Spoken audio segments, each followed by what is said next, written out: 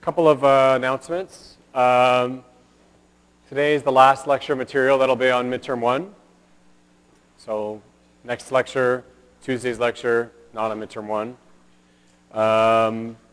Office hours are today after class, 10:30 to 11:30 in the first floor of LSB if you want to come by.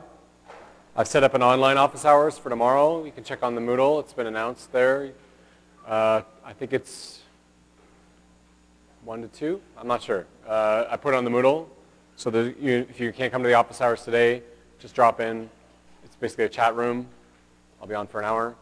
And I'm thinking I'm going to not have office hours next Thursday after the midterm. That doesn't make sense. I'm going to have office hours. I'm going to move office hours to Tuesday before the midterm. So we'll have office hours today. We'll have office hours on tomorrow online, and we'll have office hours on Tuesday before the midterm. And then I'll not have office hours after the midterm because there's not much point in doing that. Does that make sense? Okay. So we talked last class about enzyme kinetics and Michaelis-Menten. So we're talking a little bit today about enzymes, some mechanisms of enzymes function. We're going to do a bit of a case study, and we're going to talk about inhibition. Okay. So what other factors influence the enzyme rate other than the substrate concentration? Well, there's elements of pH and temperature. Temperature should make relative sense to you. We talked about how proteins fold into a native state, and that fold, that structure is important for their function. And if you boil cells, then proteins tend to not stay together. That's basically a fried egg, right? A fried egg is basically albumin that has been heated, and now it's all denatured, and it aggregates. So you're going to lose, as temperature goes up, your stability of your enzymes are going to drop. And then as temperature goes down, well, then you might be getting enzymatic reactions that are not very favorable anymore because they may occur at temperatures that they've evolved to occur at temperatures that are physiological, and when they get cold, that may not happen anymore. A similar idea is this idea of pH. We talked about how we have ionizable groups on amino acids, and proteins are made up of amino acids. And the protein will have evolved to assume a certain shape in response to certain amino acids being protonated or deprotonated at certain pHs. And when you change the pH, then you're going to be protonating things that shouldn't be protonated, or deprotonating things that should be, you're going to be protonating things that should be deprotonated, or deprotonating things that should be protonated, and you're going to lose, the fold of the enzyme may change, and you're going to lose activity. So this is, for example, the pH dependence of chymotrypsin.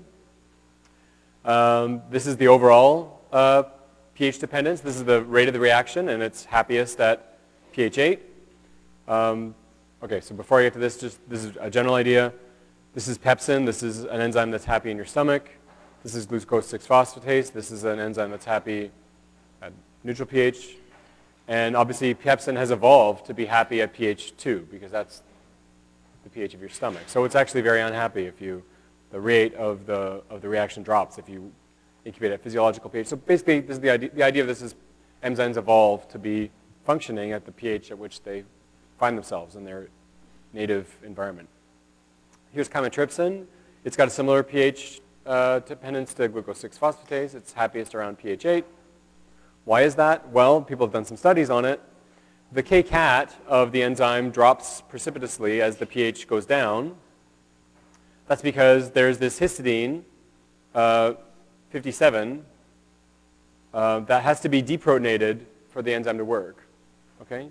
So if you start protonating it by dropping the pH, then the enzyme stops working. Okay, so the kcat will drop. On the other hand, you've got this amino terminus of the beta chain of chymotrypsin that has to be protonated. So if you're increasing the pH, that starts to become deprotonated, and your 1 over Km starts to drop. Remember the Km, the lower the Km, the higher the affinity for the substrate, right? Or quote-unquote affinity for the substrate. So effectively what's happening is as you're increasing the pH, the affinity of the enzyme for the substrate drops. And so you get this drop in rate. And when you kind of combine these two curves, you get something that looks like this. Yeah?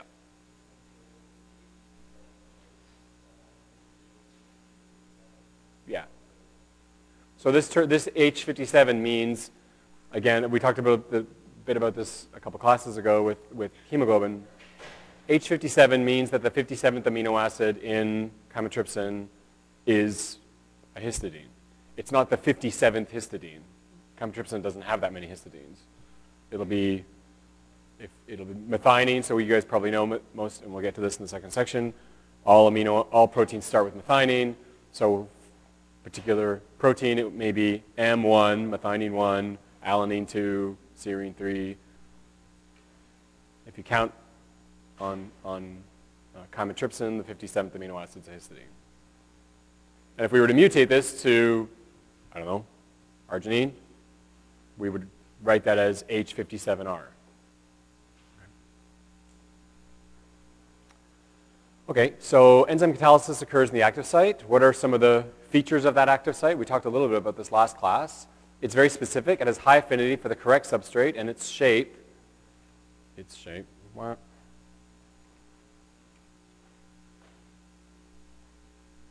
terrible.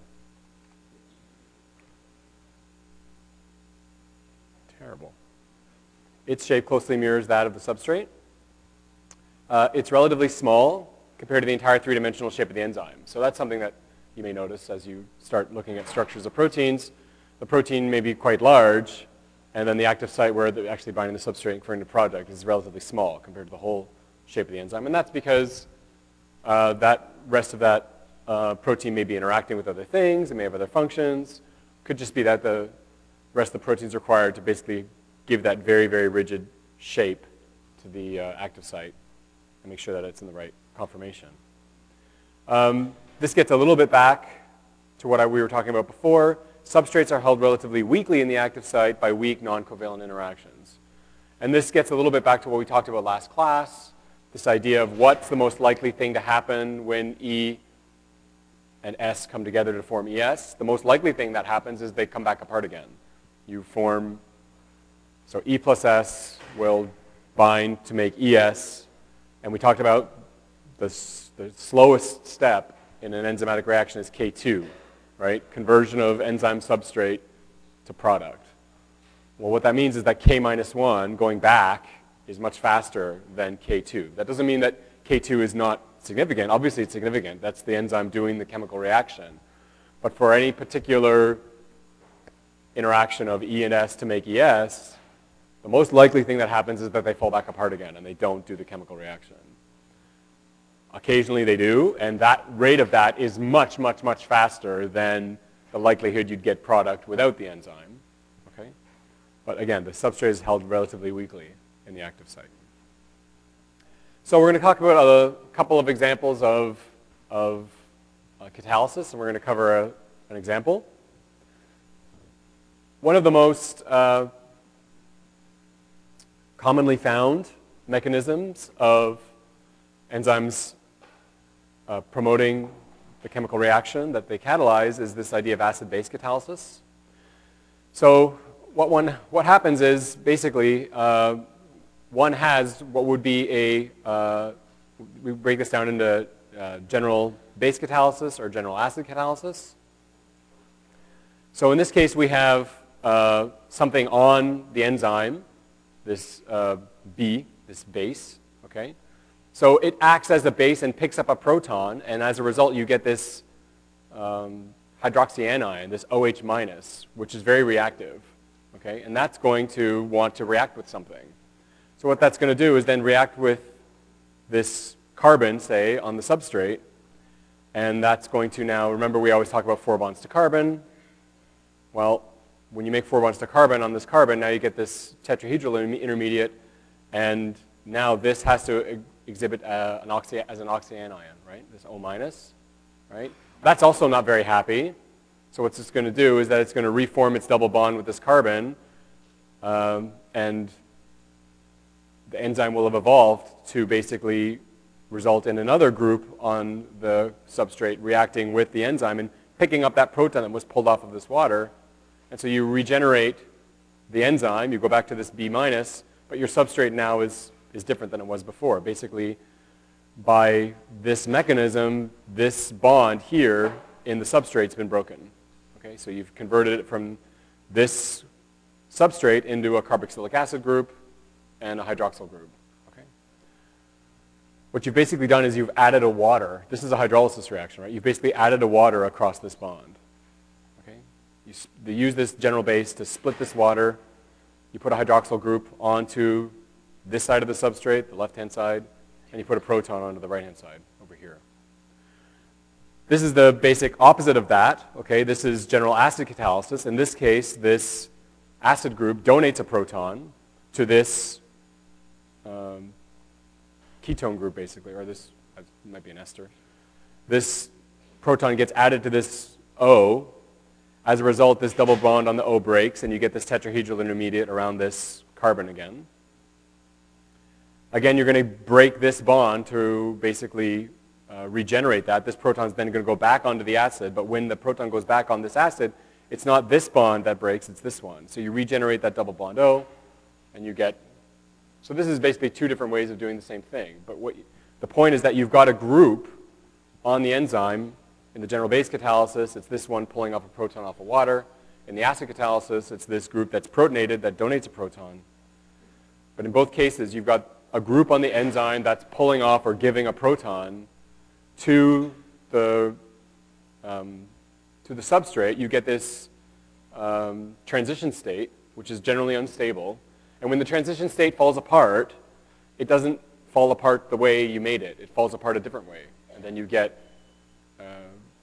So this spontaneous breaking of this carbon-oxygen bond might be very slow if it's just left to itself. But by virtue of this enzyme participating in this way, you can get that bond breaking at a much higher rate than you would otherwise.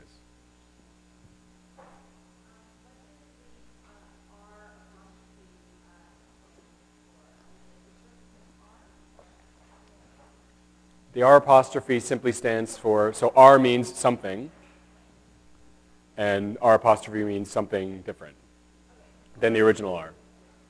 So it could be anything. This looks like a proteolysis reaction.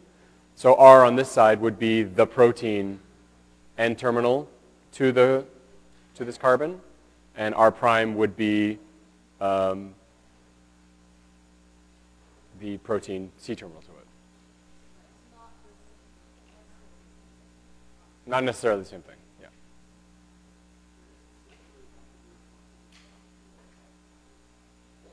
Say it again? No, I don't think so. This could be a C. Well, so this is a hydrolysis reaction, actually. Thank you for pointing that out. If this was the hydrolysis reaction of a peptide bond, this would not be an O. This would be an N, right? So it doesn't have to be an O. But you're still adding water across this bond, right? So this is a hydrolysis, but not necessarily a hydrolysis of a peptide. This would not be the hydrolysis of a peptide bond, but we are going to cover the hydrolysis of peptide bond in the next few slides.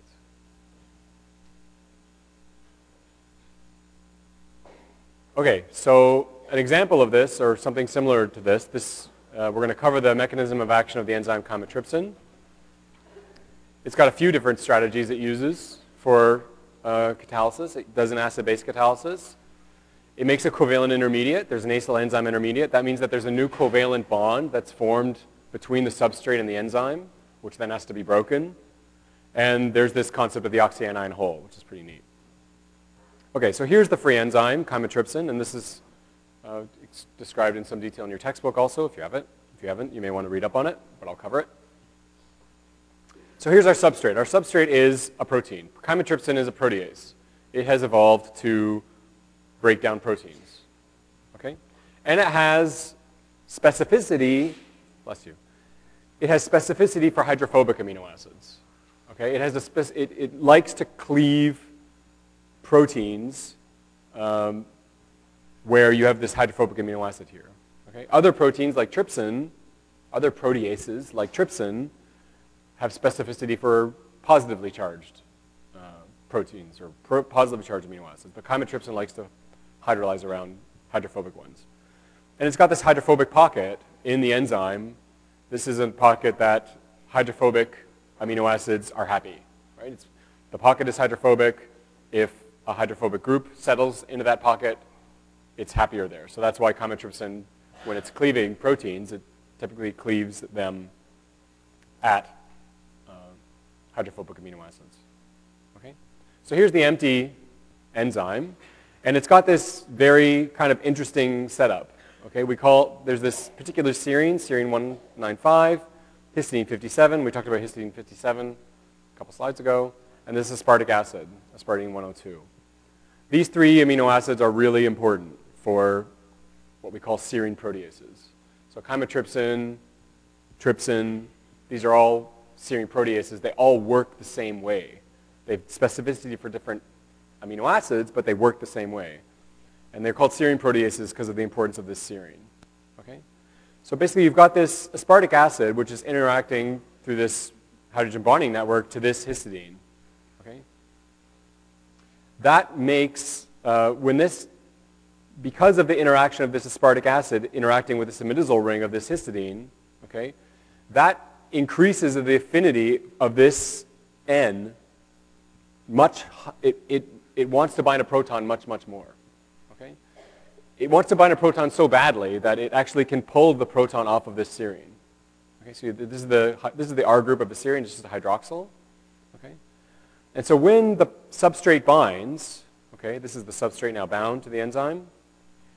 Like I said, this N on this histidine wants to pull this proton off of this serine so badly that it actually does so, and now you've got this very reactive O- group on the end of this serine. And it wants to react with something, and what it does is that it reacts with the C double bond O on the protein, on the protein that's being degraded.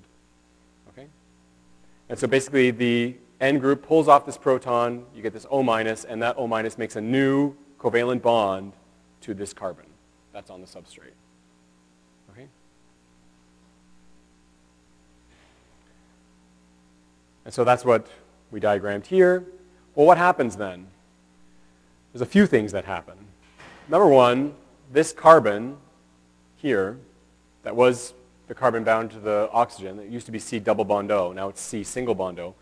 Remember over here, this was double bonded to this oxygen, right? The arrangement of this, so this is the carbon here, right? The arrangement around this carbon when it's double bound to oxygen is not tetrahedral, okay? It's actually called trigonal planar, but the point is that it's not tetrahedral, okay? It's not that thing we talked about in lecture 1 where you had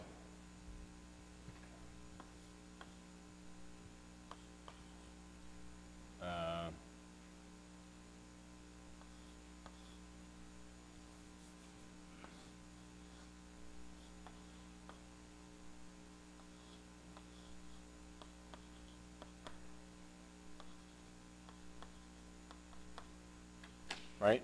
So you've got these two R's that are coming out of the board. This one's in the plane of the board, and that one's going back into the board. It's kind of that pyramid shape. So, bless you. So this C double bond O in the conformation on the protein is not tetrahedral, but when the enzyme makes that new bond to this carbon, right? This carbon, the double bond that was here is lost, right? This becomes O-. That O- is stabilized by the enzyme. You know, O- is not happy, right? It doesn't want to form. But you've got these hydrogens around that are provided by the enzyme to kind of give it a little bit of a happy space, right?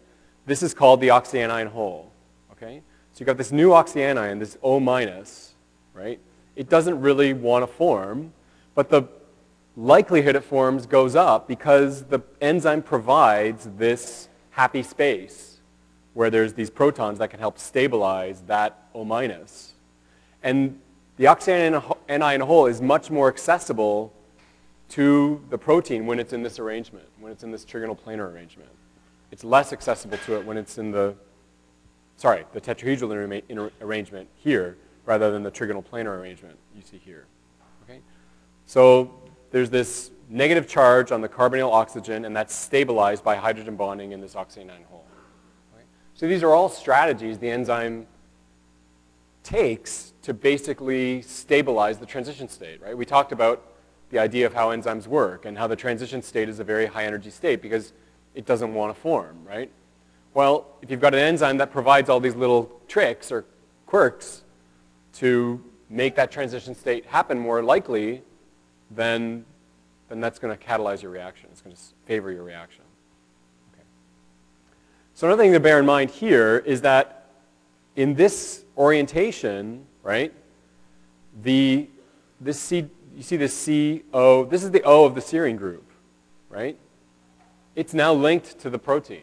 It's linked physically, covalently to the protein. So this is an acyl intermediate. It's called an acyl enzyme. And this is a covalent formation between the enzyme is actually covalently linked to the substrate. And you often see this also when you see enzymes reacting with substrates to make products. Okay? So what's going to happen from here? Well, again, this O minus, we've promoted its formation, but it's not happy, right? It wants to go back to being O double bond C, right? But when that happens, the bond that's going to break, remember, 4 bonds to carbon. So to do that, you're going to have to break a bond on this carbon. The bond that breaks isn't going to be the bond that we made. It's going to be the bond between this carbon and this N, right? Well, what bond is this? That's the peptide bond, right? This is the bond between the C double bond O of the preceding amino acid and the NH of the next amino acid. Okay? So when we remake this double bond, we're going to need to break a bond, and the bond we're going to break is this one. So that is shown here. Okay? So basically what we've done is we've regenerated that C double bond O. Okay? It's not as happy in the oxyanion hole because the orientation now, we've reintroduced that trigonal planar arrangement around that carbon. We've remade that C double bond O. It's not as happy in the oxyanion hole. It doesn't have as many hydrogen bonds stabilizing it, but C double bond O is happy. It doesn't need to be coddled, right? So it's now reformed. The C terminal fragment floats away. Okay, so we've basically hydrolyzed the peptide bond, which is kind of what chymotrypsin wanted to do. The C terminal part floats off. But the problem is we've got this N terminal part of the protein that was hydrolyzed still covalently linked to our, still covalently linked via this bond here between the serine of the enzyme and that carbon. Okay? So we need to now regenerate our enzyme, right? So how are we going to do that? Well, what we can do is, remember, this N on this histidine really wants a proton. It wanted a proton so badly, it pulled that hydrogen off of the serine on the enzyme. Now it's going to pull a proton off of water. Okay? So water is going to come in. And remember, this is a hydrolysis reaction, right? Peptide bond breakage is, we're adding water across a peptide bond. The hydrogen that we added here on the C-terminal product, where did that hydrogen come from? I want to make a guess. The serine, right? There's this H here that was pulled off of the serine, right? And now it's on this, we made a new bond here. Is that right? Yeah, so this N, this H kind of came on, do I have that right? This H. Yeah, so this N is now protonated, right? And then that H was added on to the C-terminal product and it floated away. So we got to regenerate our enzyme. We got to put an H back on that serine, right? And we got to regenerate our enzyme. And we need to, add something across this N-terminal part of the protein. So what happens is that N here that's got this high affinity for protons, it's going to pull a proton off of water. Okay? The hydroxy anion, right? This hydroxide ion is going to be, again, this is OH minus. It's going to bind across this carbon. You're going to regenerate the tetrahedral intermediate. Again, you're going to have 4 bonds to carbon. You're going to regenerate this oxyanion, right? It's going to again go back into the oxyanion hole, right? We regenerate our tetrahedral intermediate. We regenerate the oxyanion hole. But when we break a bond, remember now we've got this O minus, it's unhappy. We're going to want to regenerate that double bond O. We're going to have to break a bond on this carbon. Well, the one we're going to break is the one between the carbon and the serine on the enzyme. We're just going to re-break the bond we made. So it's going to take that hydrogen that came off of the water. It's going to put that hydrogen back on the serine. The O minus is going to go back on this carbon. Yep. Right? And now you're going to have the release of the N-terminal part of the protein, and you regenerate your enzyme. Okay?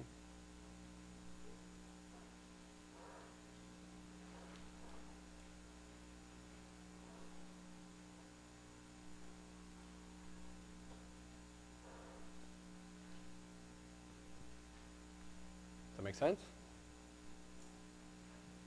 Yeah. Release of the second product. Okay, so this is the situation after we kind of, right after we broke the peptide bond, right? But our N-terminal fragment of the protein is still covalently linked to the enzyme by this acyl enzyme intermediate. We need to regenerate the enzyme and we need to get rid of this, or otherwise chymotrypsin is only going to work once, right? It's going to bind protein and hydrolyze once and then it's dead. But that's not the way enzymes are, right? Enzymes are catalysts. They're supposed to not be consumed in the reaction. So how do we regenerate our enzyme and how do we get rid of this N-terminal piece?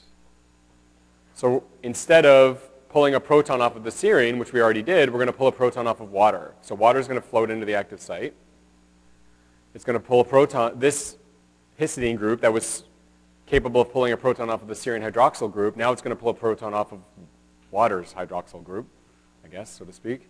It's going to pull a proton off of this. So now you've got this NH group here, and you've got this OH minus, which is unhappy.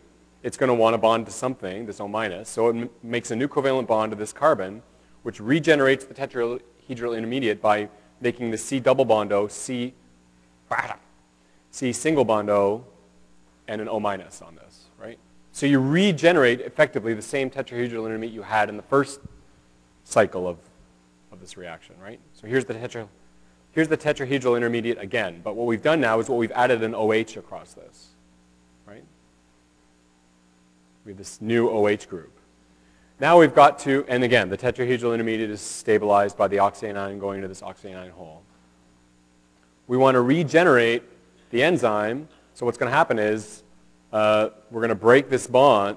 So the tetrahedral intermediate is not particularly happy because it's got this O minus on it. So it's going to want to remake the O double bond, which means one of these bonds around the carbon is going to need to be broken. We could re-break the one that we just made, but instead the one that breaks is the one here. This bond breaks, okay? And that puts the H back on this O, sorry. That gives us a CH and then an OH on the end. And then this, I didn't put the one where this one floats away, unfortunately. So basically you regenerate your serine with this OH on it, all right? And then this C, now this is double bond O and an OH on the end. This is basically a carboxylic acid group, right? Which is the C terminus of the N-terminal fragment. Yeah.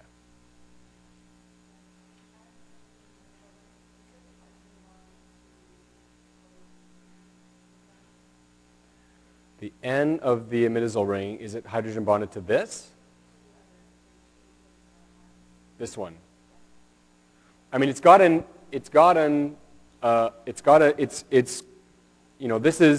what imidazole ring looks like when it's protonated, right? It's covalently bound to a proton, but, imidazole it's happy giving and taking protons. And so basically what happens is, what you can think of as, so this proton that was bound to the ring, this one came from water, it's going to be given back to this hydroxyl group on the serine. Here's the serine, right? And that's the OH, that's the R group of the serine. So it's going to give the proton back. Now, it's going to want to pull it off again, right? I mean, it has evolved. So you can imagine that this is kind of, once this floats away, this is kind of in flux, right? The pKa of this imidazole ring is such that sometimes this hydrogen is on this serine and sometimes this hydrogen is on that histidine ring. It's kind of bouncing between them, and that's what lets it be active in catalysis.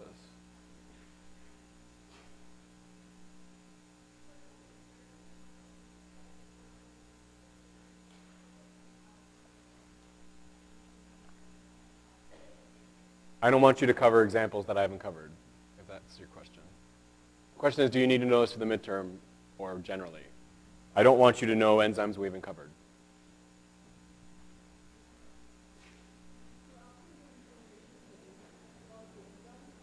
I mean, we've just spent, sorry, just a second. We've just spent 20 minutes talking about this. So to say it's not on the midterm is crazy. Yeah.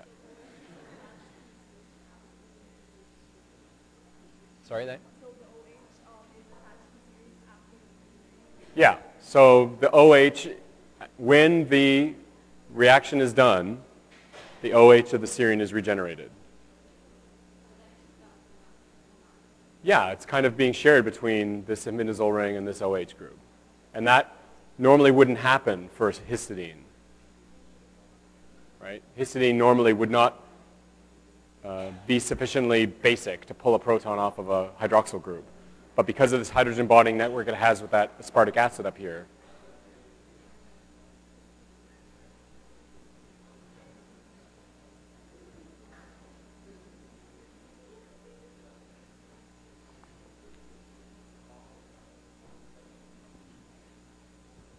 yep.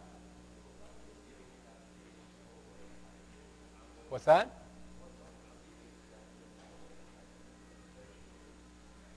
What made the serine pull away the hydrogen? You mean the imidazole ring? The serine has a hydrogen. Its R group is hydroxyl, right? The imidazole would not be usually sufficiently basic enough to pull a proton off of a hydroxyl group. But the arrangement of that serine with the aspartic acid, you always have that aspartic acid in serine proteases. And it's interacting with the imidazole ring, and it changes the chemical properties of the imidazole ring such that it now needs a proton badly enough that it pulls it off of that serine group. Okay, so we're going to get into the second half of the lecture now, and we're going to talk about enzyme inhibition. So I know that all of you are going to go to med school, and the ones that aren't going to go to med school may become pharmacists. So you probably want, right? Medicine, dentistry, or pharmacy, right? So why are we interested in enzyme inhibition? Well, it turns out that a lot of the drugs we use, pharmacological drugs, are often enzyme inhibitors. In fact, the majority of them. Okay? We talked a bit about how enzymes can be turned on or off. Pharmacological drugs, they often do the same thing. They'll turn an enzyme on or off, and they'll influence some sort of metabolic process. So we're going to talk about the mechanisms of enzyme inhibition, right? How do the different types of inhibition affect the plots that we talked about? So first we're going to talk a little bit about reversible inhibition, right? The inhibitor can bind and it can dissociate, okay? That means it's held together, it's held on the enzyme by weak non-covalent interactions. We're going to talk about 3 different types of reversible inhibition: competitive, uncompetitive, and mixed competitive. Competitive is the most straightforward, I think. It's relatively simple to grasp. Here's the scheme we drew out last class. We have enzyme plus substrate, which forms enzyme substrate, which then is converted to enzyme and product. Okay? But when you introduce this inhibitor I, okay, enzyme can bind substrate and form enzyme substrate, or it can bind I and form enzyme inhibitor. And the reason that it's an either or is because the inhibitor binds where the substrate binds. So it can't bind both of them.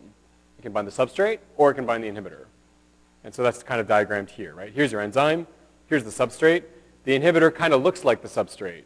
And so it binds into the active site of the enzyme and it competes with the substrate for the inhibitor. The inhibitor competes with the substrate. Right? Well, what does that do? What does that do with respect to the graphs we talked about, right? Well, for a particular concentration of inhibitor, right, you're going to get a certain degree of inhibition, but what would happen if you were to add more and more and more substrate, right? Well, if you add more and more and more substrate, then basically, so if you can imagine that the inhibitor is competing with the substrate for the active site, well, you can get around that by adding more substrate, right? If you have 1,000,000 times more substrate than inhibitor, well, it kind of doesn't matter that the inhibitor is there because as far as the enzyme is concerned, it's almost never likely going to run into an inhibitor. And so what happens is, as you add more and more substrate, eventually the Vmax is, you still get back up to the Vmax, right? Having said that, in the presence of substrate, and especially at low amounts of substrate, the apparent affinity of the enzyme for the substrate is going to go down, right? For a particular amount of inhibitor, right? So this is we call this the apparent Km. Okay, so for a particular amount of inhibitor, you're going to add the inhibitor, and at low amounts of substrate, it's going to seem like the enzyme has lower affinity for the substrate because the enzyme's fighting with the inhibitor for the active site. Sorry, the substrate's fighting with the inhibitor for the active site. Does that make sense? So it effectively changes the enzyme's dependence on substrate concentration. That is the Km. Okay? So the apparent affinity for the substrate goes down. And you can overcome that by swamping it with extra substrate. And if you do that, you eventually do get back up to the Vmax. The enzyme is not inhibited in any way insofar as its ability to do the reaction. It just has trouble, it has a harder time finding the substrate. And so the apparent affinity goes down, meaning the apparent Km goes up. Remember, Km is inversely proportional to affinity, right? Lower Kms means high affinity. So how does this affect the reaction rate, the rate of the reaction that we described, V naught? So when we're talking about a competitive inhibitor, we introduce a new term, alpha, that accounts for the change in the Km. Okay, so this was our original Michaelis-Menten equation. Now we put in this term alpha, okay, where alpha equals 1 plus the inhibitor concentration over the Ki. The Ki is this. This is basically the equilibrium constant for the enzyme inhibitor complex. It looks like Kd, but it's specific for the inhibitor. Okay, why this 1? Who wants to give me an idea about this? Just in terms of basic algebra.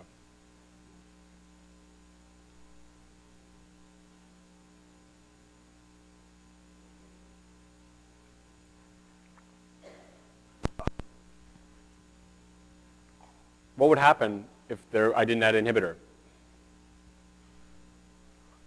Let's say I take that 1 away.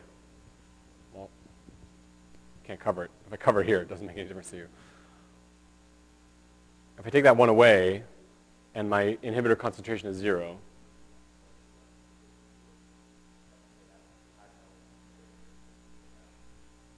well, that's what you want. You want it to be just Km, right? If you don't have the 1, so if I have a 0 here and I don't have the 1, then 0 over Ki is 0, and 0 times Km is 0. So now I've lost Km out of my equation, right? I want it so that if the inhibitor concentration I add is 0, I don't add inhibitor, then this becomes 0, and alpha becomes just 1, right? So alpha is 1 times the Km, which is just Km, right? So basically what I can do is I can take my inhibitor concentration, right? I take the inhibitor concentration of the inhibitor I'm using. You divide that by the Ki, which is going to be relative to the affinity of the inhibitor for the enzyme. That's over here.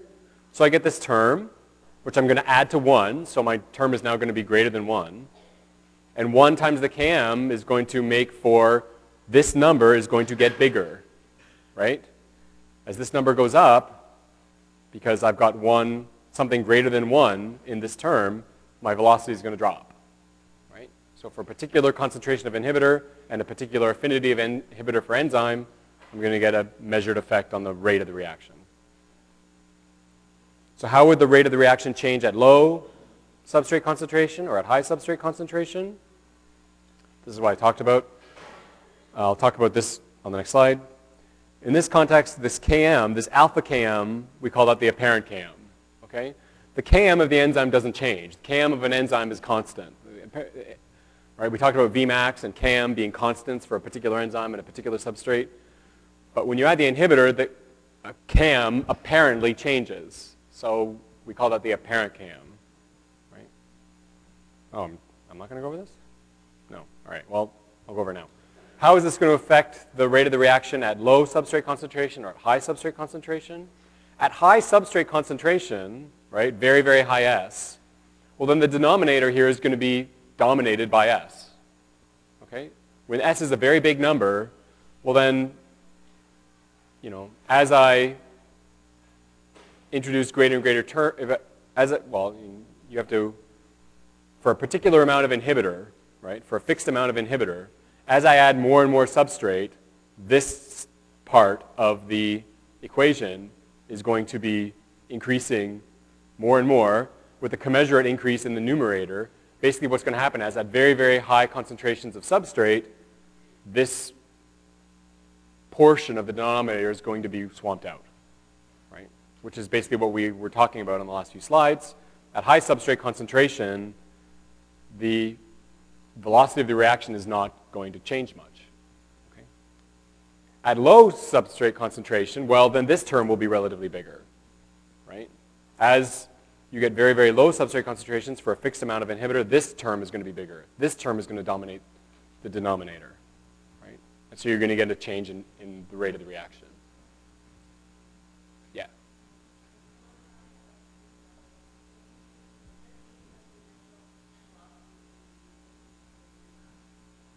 At high substrate concentration, that's right. At very, very high substrate concentration, because this portion of the equation is going to be making up the majority of what's happening here, and this is going to make a relatively smaller contribution, then the V naught is going to get, it never gets to Vmax, right? And there will be a very small effect, but as substrate concentration gets higher and higher and higher, you know, as we go further and further out here on the x-axis, this is going to eventually get asymptotically close to Vmax. Again, it's never going to get there, right?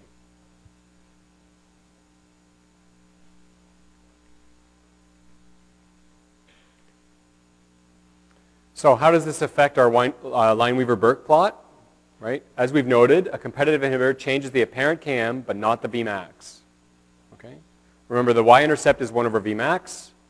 The x-intercept is -1 over the Km, or the alpha Km in this point, right? We're introducing this alpha term to talk about this concept of this inhibitor. I think I said last class 1 over the Km is the x-intercept. It's -1 over the Km. It's just what you see on the graph. So the apparent Km changes, but the Vmax doesn't change, right? So if the y-intercept is 1 over the Vmax, then that's going to stay constant. So your y-intercept doesn't change, right? Your x-intercept does, right? And your slope, remember, is the Km over the Vmax. You're not changing the Vmax, but you're changing the Km, so the slope's going to change. So when you see a Lineweaver-Burke plot that looks like this in the presence of inhibitor, you know it's a competitive inhibitor. Okay?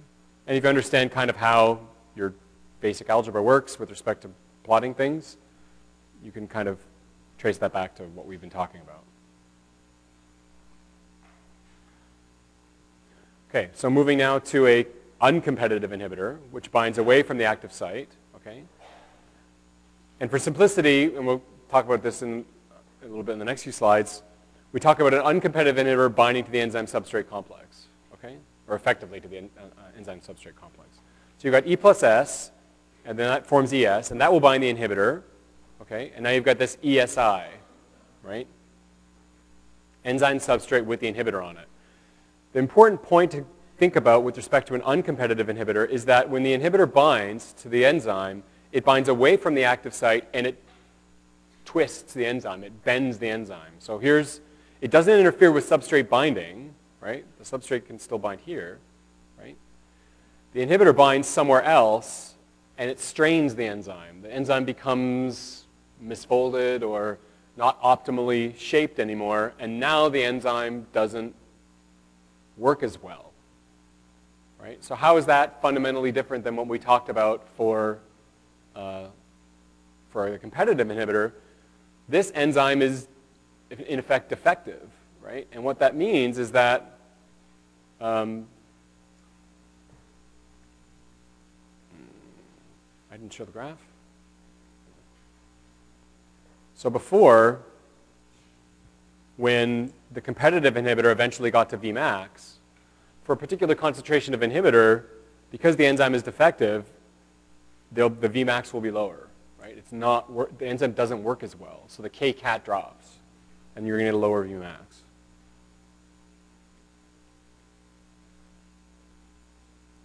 So the inhibitor strains the enzyme and decreases its efficiency.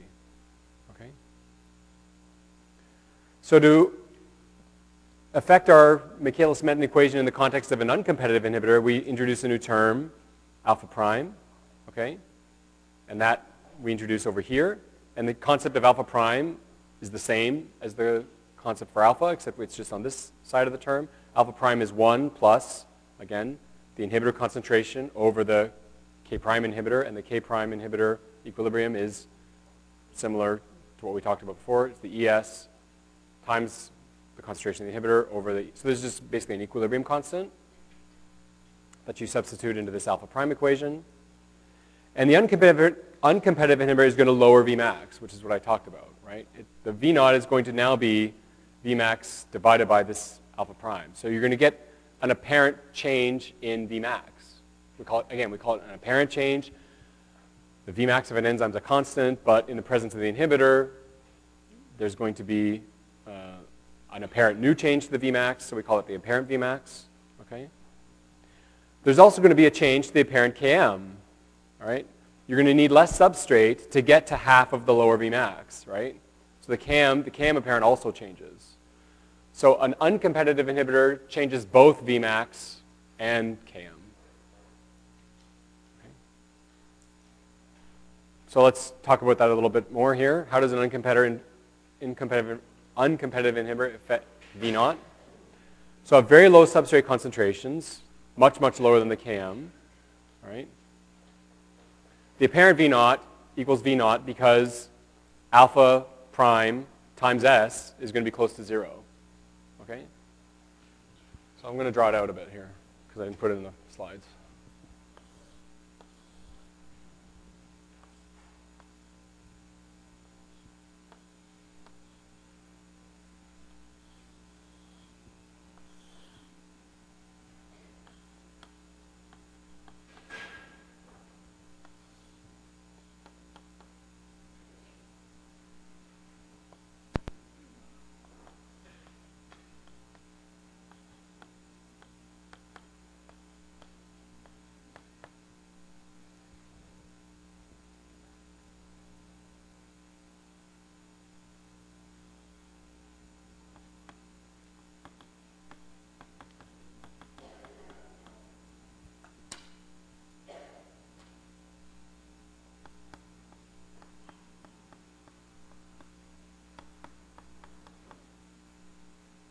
And I think there should be an equivalent figure in your text. Hopefully I got it right.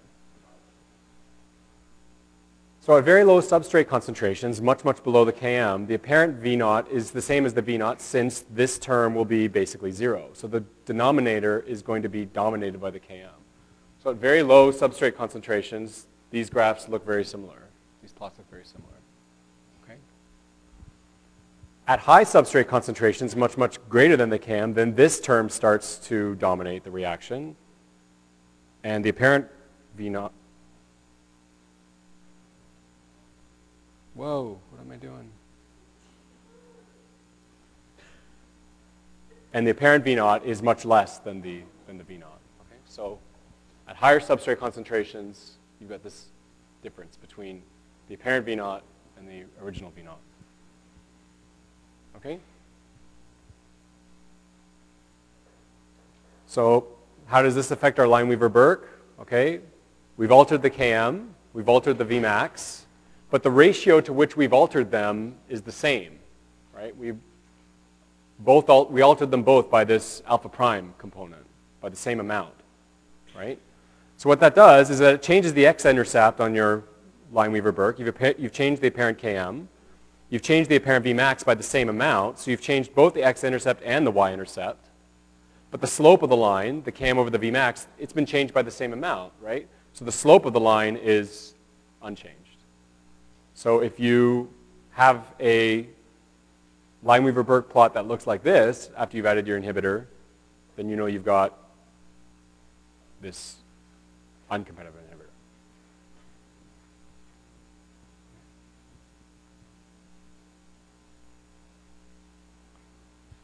The last one we're going to talk about is this not, sorry, do you have a question?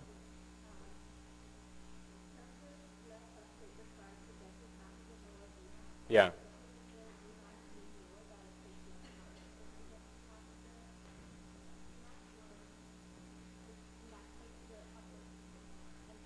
So this new V, so this is the new Vmax, right? This is the apparent Vmax.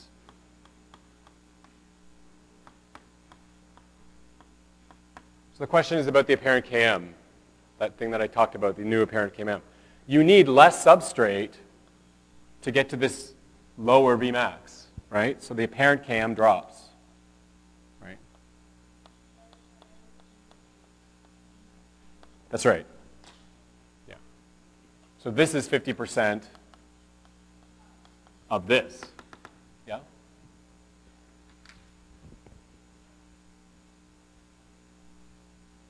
Okay. So the last one is this mixed inhibition, which is kind of a combination of both. Basically, we have an inhibitor that will bind either to the enzyme or the enzyme substrate in and around the active site. So it kind of competes for the active site, but it also twists the enzyme. So not all enzymes work the same way, right? Not all inhibitors work the same way. So you're going to have this, in this case, we have an inhibitor that can bind here or to this. It both competes for the active site with the substrate, and it twists the enzyme. Okay? So what we do is, it's relatively straightforward and simple. We just use both an alpha term and an alpha prime term. Okay?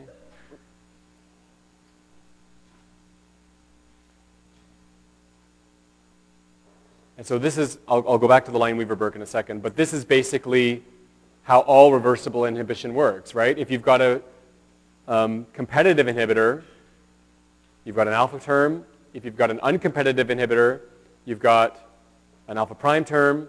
And if you've got a mixed inhibitor, you've got both the alpha and the alpha prime term. Okay?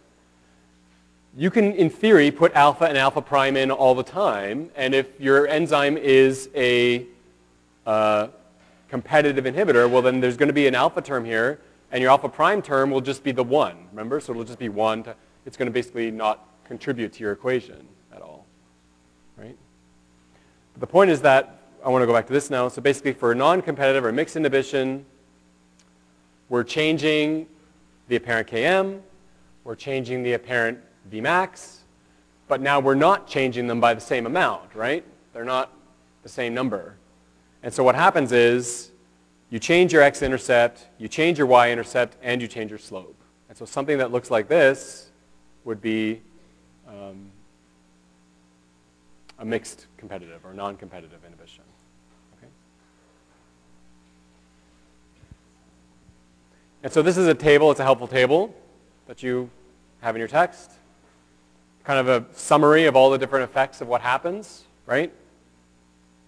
For a competitive inhibitor, Vmax does not change, but the Km changes. There's an apparent change in Km because there's this alpha term. For an uncompetitive inhibitor, you got this alpha prime component, which changes both the Vmax and the Km, but it changes them both by the same amount. So on the Lineweaver-Burke plot, there's no change in the slope. And for the mixed competitor, you're basically adding back this term in with this term. You're just combining these two. So you've got the alpha Km over the alpha prime and the Vmax over the alpha prime. Okay?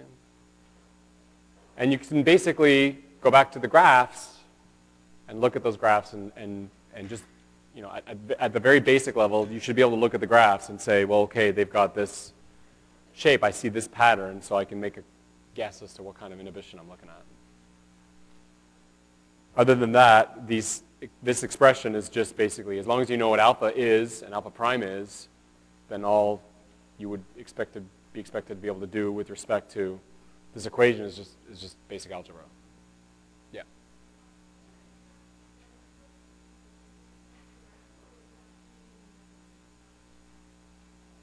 The question is, when you're on the midterm, when you're going to be, is it going to be more theoretical, or are you going to be given the numbers? I mean, I'm not interested in people deriving equations from first principles. Do you know what I mean? So there will be probably questions on the midterm where I just give you the numbers and I ask you to give me the right answer using basic math. Having said that, I could say something like, you know, for a competitive inhibitor, what's going to change? The apparent Km, the apparent Vmax, both of them, you know what I mean? So, I mean, I guess that's in theory theoretical, but it's not very far removed from what we've been talking about in class. Yeah. Oh, yeah. Yes, you're allowed to have a calculator in the exam. I would suggest you bring a calculator, unless you can do log in your head. But it should be non-programmable. We will go around and check. And if it's a programmable calculator, you won't be able to keep it. So just a basic scientific calculator, please. Yeah. I don't give you the equations. But there's like two. There's basically this one and Henderson-Hasselbalch. Oh. 35? It's only multiple choice. Okay, so the question is, are we done? No, we're not done. I still have 20 minutes, right? The question is how many questions on the midterm and the nature of the midterm. The midterm's all multiple choice, and typically there's on the order of 30 to 35 questions, and you have 75 minutes. So typically people don't run out of time, but I encourage you not to dawdle. I mean, some questions will take a little bit longer than others because there may be some math involved. Some questions you're just going to look at, and in 10 seconds you're going to write the answer, but other ones you may have to think about a bit. There's a fine line between giving you too much time. If I don't, you know, just between you and me, students in my experience don't like too few questions because then they worry that each question's worth too much, even though that doesn't make sense, but they worry that it is worth too much, and so getting a mistake influences their mark too much. But then too many questions makes the exam panicky. You don't have time to do everything. So it seems as though most people have time to finish 35 questions in 75 minutes. So, but I encourage you not. I mean, this is my personal opinion. You know best how you take tests, but I encourage you to not. There's a danger to finishing too early, and then you sit there and you look at your exam, and you start wondering about whether or not the placement of this comma changes what you think the answer is going to be, and then you start second-guessing yourself. I try not to do that. I try not to have exam questions where you have to think of the sentence in this way to get the right answer. It should be relatively straightforward. And so unless you look at your answer and say, oh, right, you know, I forgot to carry the 2 or something, fine, then change your answer, but don't second guess yourself. If the answer was relatively obvious to you, you were probably right. That's the problem with too much time on exams. People just feel they need to fill the time. Okay. So we'll talk a little bit about irreversible inhibition. So this is an example of how we inhibit chymotrypsin, and there's just some important concepts I want to get across here. Again, you don't need to draw structures. You can't. It's multiple choice. I'm not going to show you this figure where I move some bonds around and say, I'm not going to show you 4 different versions of DIFP and ask you which one is the right structure because, you know, I'm going to put a double bond here or something. I'm not going to do that. I'm not asking you to really memorize structures. This is a question I've gotten a lot. With the structures of the amino acids, do you need to memorize them? You should recognize the amino acids, okay? You should look at histidine and say, that's histidine. And that's arginine, okay? You should be able to do that. But I'm not going to put 4 different pictures of lysine where I've moved a bond around and said which one is the real lysine and which is, I'm not going to, but you should be able to recognize them, okay? And especially you should know what bins they're in. You should understand lysine and arginine and histidine are the basic amino acids, and aspartic acid and glutamic acid are the acidic amino acids. Yeah.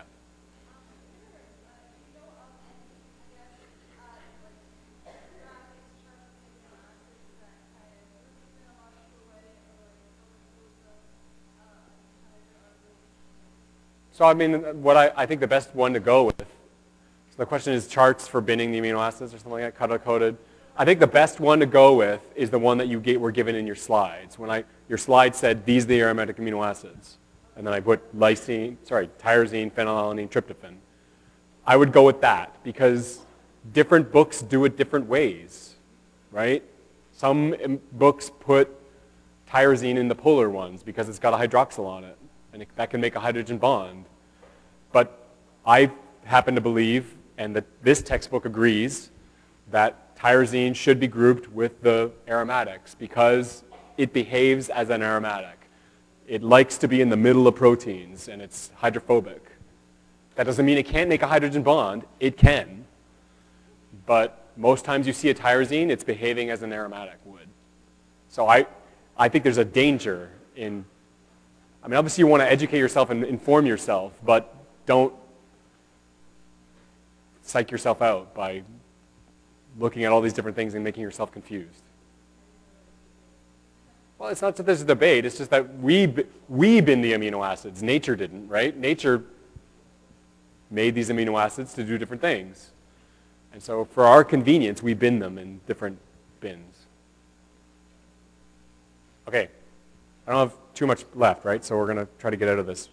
Otherwise, you'll have questions on the midterm you haven't covered. So here's our serine protease, okay? Right? This is chymotrypsin. This is DIFP. The point is that DIFP forms a covalent interaction with this serine, right? We talked about how this O, when this is the H that gets pulled off by the histidine 57, right? And then this O minus wants to bind to something, and so it binds something. It binds the C double bond O in the protein and makes a covalent linkage to it. Well, this protein looks a bit like a protein. It's important that the inhibitor looks a little bit like the substrate. And so what happens is it will bind, but instead, then you get this fluoride leaving group.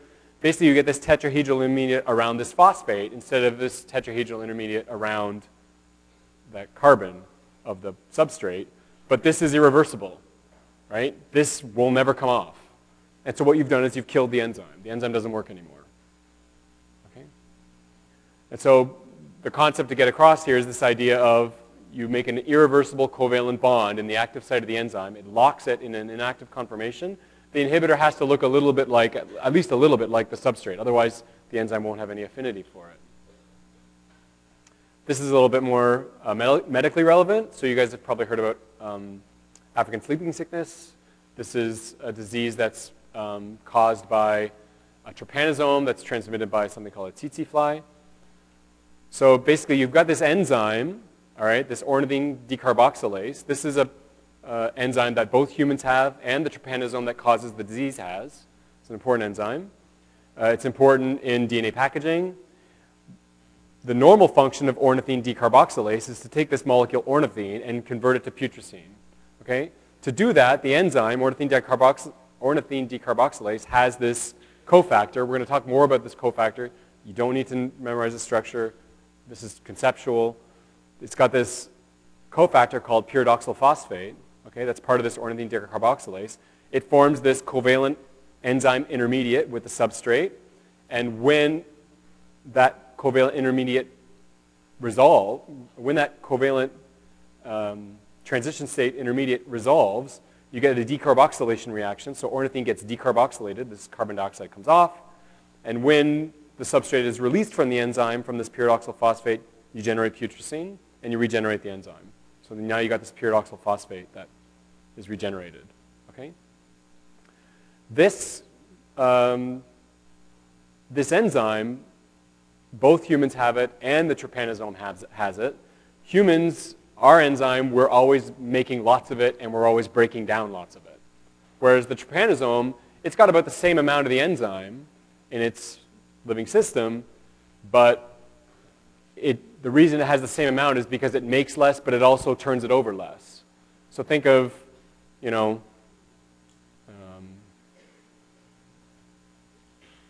I'm not sure what analogy I want to do.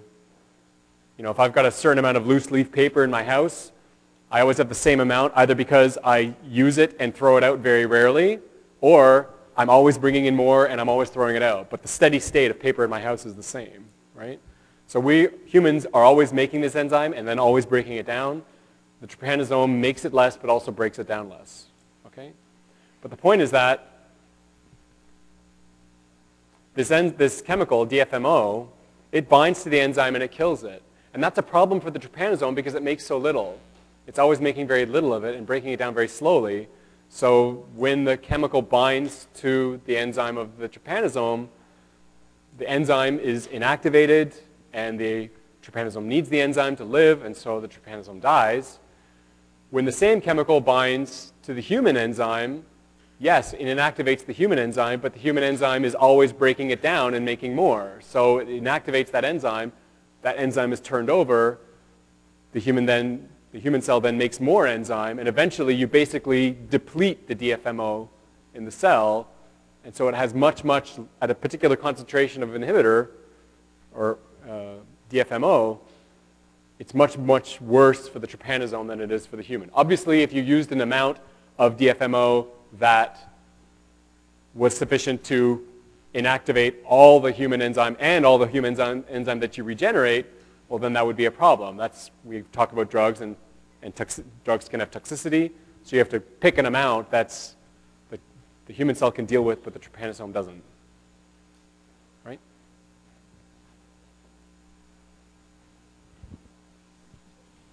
Does that make sense? Okay, so a reminder, so that's the end of material for midterm 1, and a reminder that I have office hours today in LSB.